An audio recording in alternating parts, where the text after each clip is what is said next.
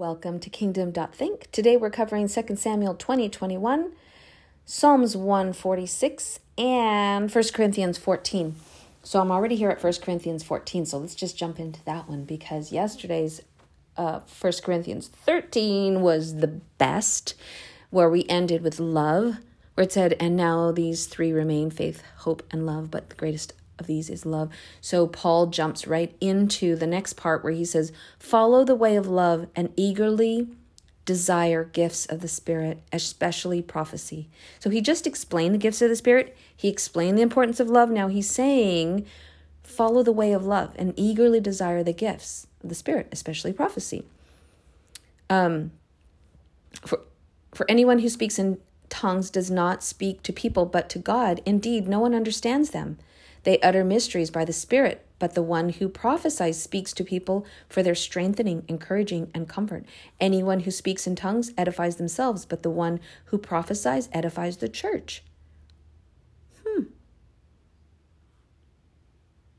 I would like every one of you to speak in tongues.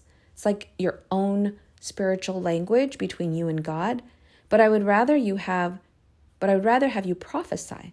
The one who prophesies is greater than the one who speaks in tongues, unless someone interprets so that the church may be edified. So remember, Paul is constantly thinking about the church. Remember, we're still talking about the church, the Corinthian people, the people of Corinth, the Corinthians.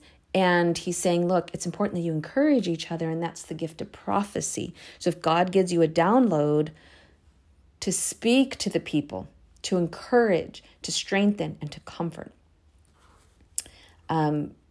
And basically he's saying, look, if there's not an interpreter for your spiritual language of speaking in tongues, then do it in private between you and God. Or if it makes people stumble or confused, because that's between you and God. It's like it's for yourself, and to edify God. But prophetic word is to encourage, and that is for men and women. All the gifts are for men and women.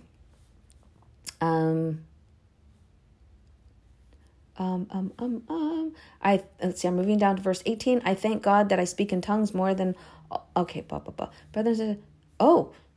verse 20. Brothers and sisters, stop thinking like children. In regards to evil, be infants.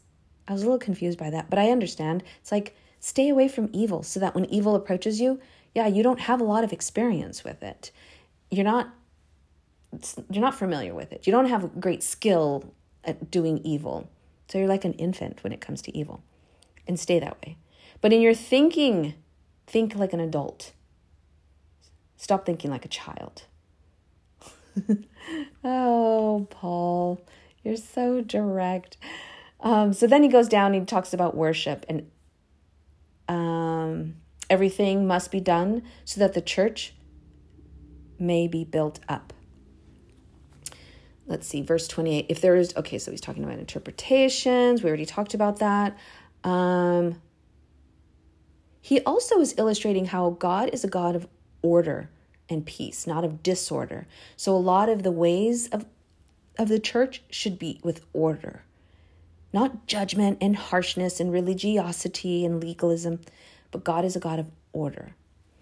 And that should just kind of come naturally when you lead with love. I'm going to go ahead and address the verse that's going to stumble people, mess people up, which is verse 34. Women should remain silent in the church. They are not allowed to speak, but must be in submission, as the law says. If they want to inquire about something, they should ask their own husbands at home, for it is disgraceful for a woman to speak in church. Oh, snap. This is where people go, see, close this Bible. We don't like it. Time out. Remember the time. Remember the context. Remember the culture. Of course, people are going to debate what Paul really meant by this. We are not living in those times.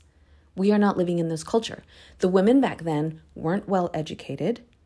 Maybe they weren't super articulate in group settings. Whatever the culture was like. So there's various reasons. But we do know that Paul made it clear in a previous chapter, because we, me and you, do not read out of context. We read within context. And we know that the previous chapters, he said men and women are to prophesy and all the gifts of the Spirit. So we know that the women do. So why did he say this?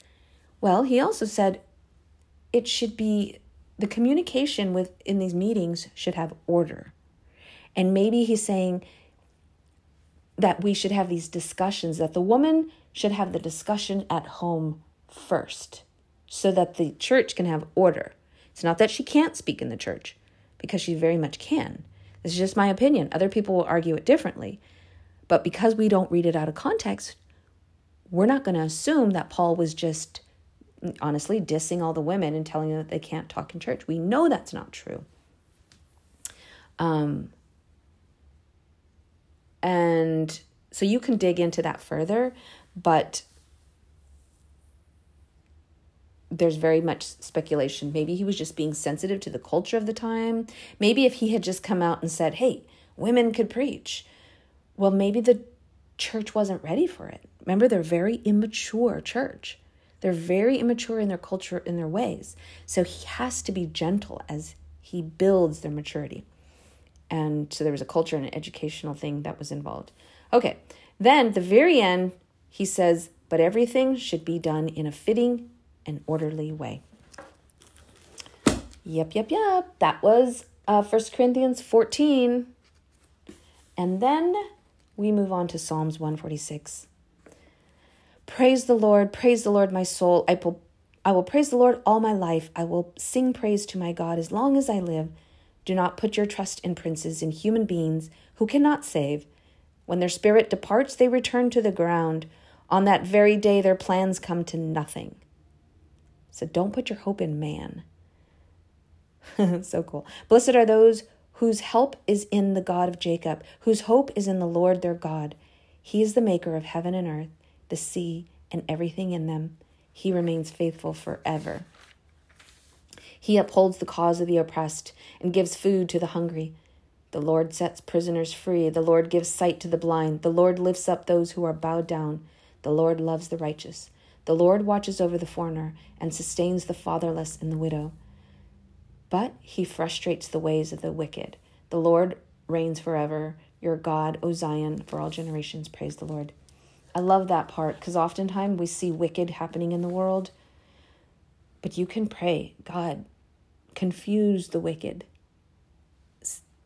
Maybe it's somebody like, let's say it's somebody you love and they're living a sinful life. You don't want them to be banished. You don't want them to be killed. You want them to be safe. So you can pray. Make them confused in their worldly ways. Make the alcohol taste like dirt, mud. Make them despise those ways. You can pray like that, because then they'll be confused and they'll want to find hope, and the hope is in God. Okay, 2 Samuel 20 and 21. I am going to explain these chapters to the best of my ability, but you'll have to read them if they interest you, if history interests you, or you want to understand things, because in 2 chapters, we're going to pack in a lot, but it's historical, so you're just going to have to read it. But I'm going to just point out the main things. So there was this troublemaker. His name was Sheba, son of Bichri. A Benjamite happened to be there. He sounded the trumpet and shouted, "We have no share in David, no part in Jesse's son, every man to his tent of Israel." So basically he was going against King David. What is up? Why are these people all trying to go against King David? So he starts rallying troops together. And King David says, okay, we got to put a stop to this because this is going to be worse than Absalom. So send Amasa to go talk to him and to tell him to come back in 3 days. Amasa was from the rebel army under Absalom, who was now fighting under King David. He took longer than 3 days. So Joab and his army went out and they came across Amasa, who took longer. And you know what Joab did? Killed him right on the spot. Because he knew that Amasa was from, because Amasa was from the rebel army, he was never going to be really faithful to King David. Or he was jealous because when King David was angry at Joab for disciplining him, basically, saying, get up and stop crying, you need to lead your army. He gave the leadership role to Amasa, the rebel army, in attempts to unify them. But Joab said, no, I'm still in charge. So he ended up killing this guy. Crazy. So then they go after who? They're going after the Sheba character, who goes and hides in a city. So then they go after the city. And this elderly woman says, hey, this is getting ridiculous. Why are we all fighting against each other? We're the same people. And so she says, who's in charge? It's Joab. Tell Joab to come to the city wall and I want to talk to him. That just goes to show that elderly women were respected and were wise because Joab went over there. And then she says, this is wrong. This is crazy. This is just going to continue, everyone killing each other. And he says, well, this Sheba guy who's in your city, we have to get him. And she goes, okay, no problem. I'll dangle his head. I'll dump his head over the wall. So she talked to some elders, and then they basically chopped off the head of this Sheba guy. Probably because he didn't suspect that the people of the town were going to do this. They cut off his head. She threw it over the wall, and the war was over. So they all go back. You see what I mean? There's a lot going on in such a simple, just one chapter. And then in the second chapter, chapter 21 of 2 Samuel, there was a famine going on. It was happening for 3 years. And King David called on the Lord, like, why are we having this famine? And God said, it's because Saul went against his promise to the Gibeonites. Really? How can we fulfill this how can we make atonement for this curse? Because everything has cause and effect. There was a curse in the ancestors, and the curse was being cause and effect. So he went to Gibeonites and said, hey, this is what happened. I understand King Saul wasn't supposed to do this. How can we make atonement? And they said, well, we can't take your gold or silver. We can't think things don't belong to us. So we just need a few people to die from the bloodline of Saul.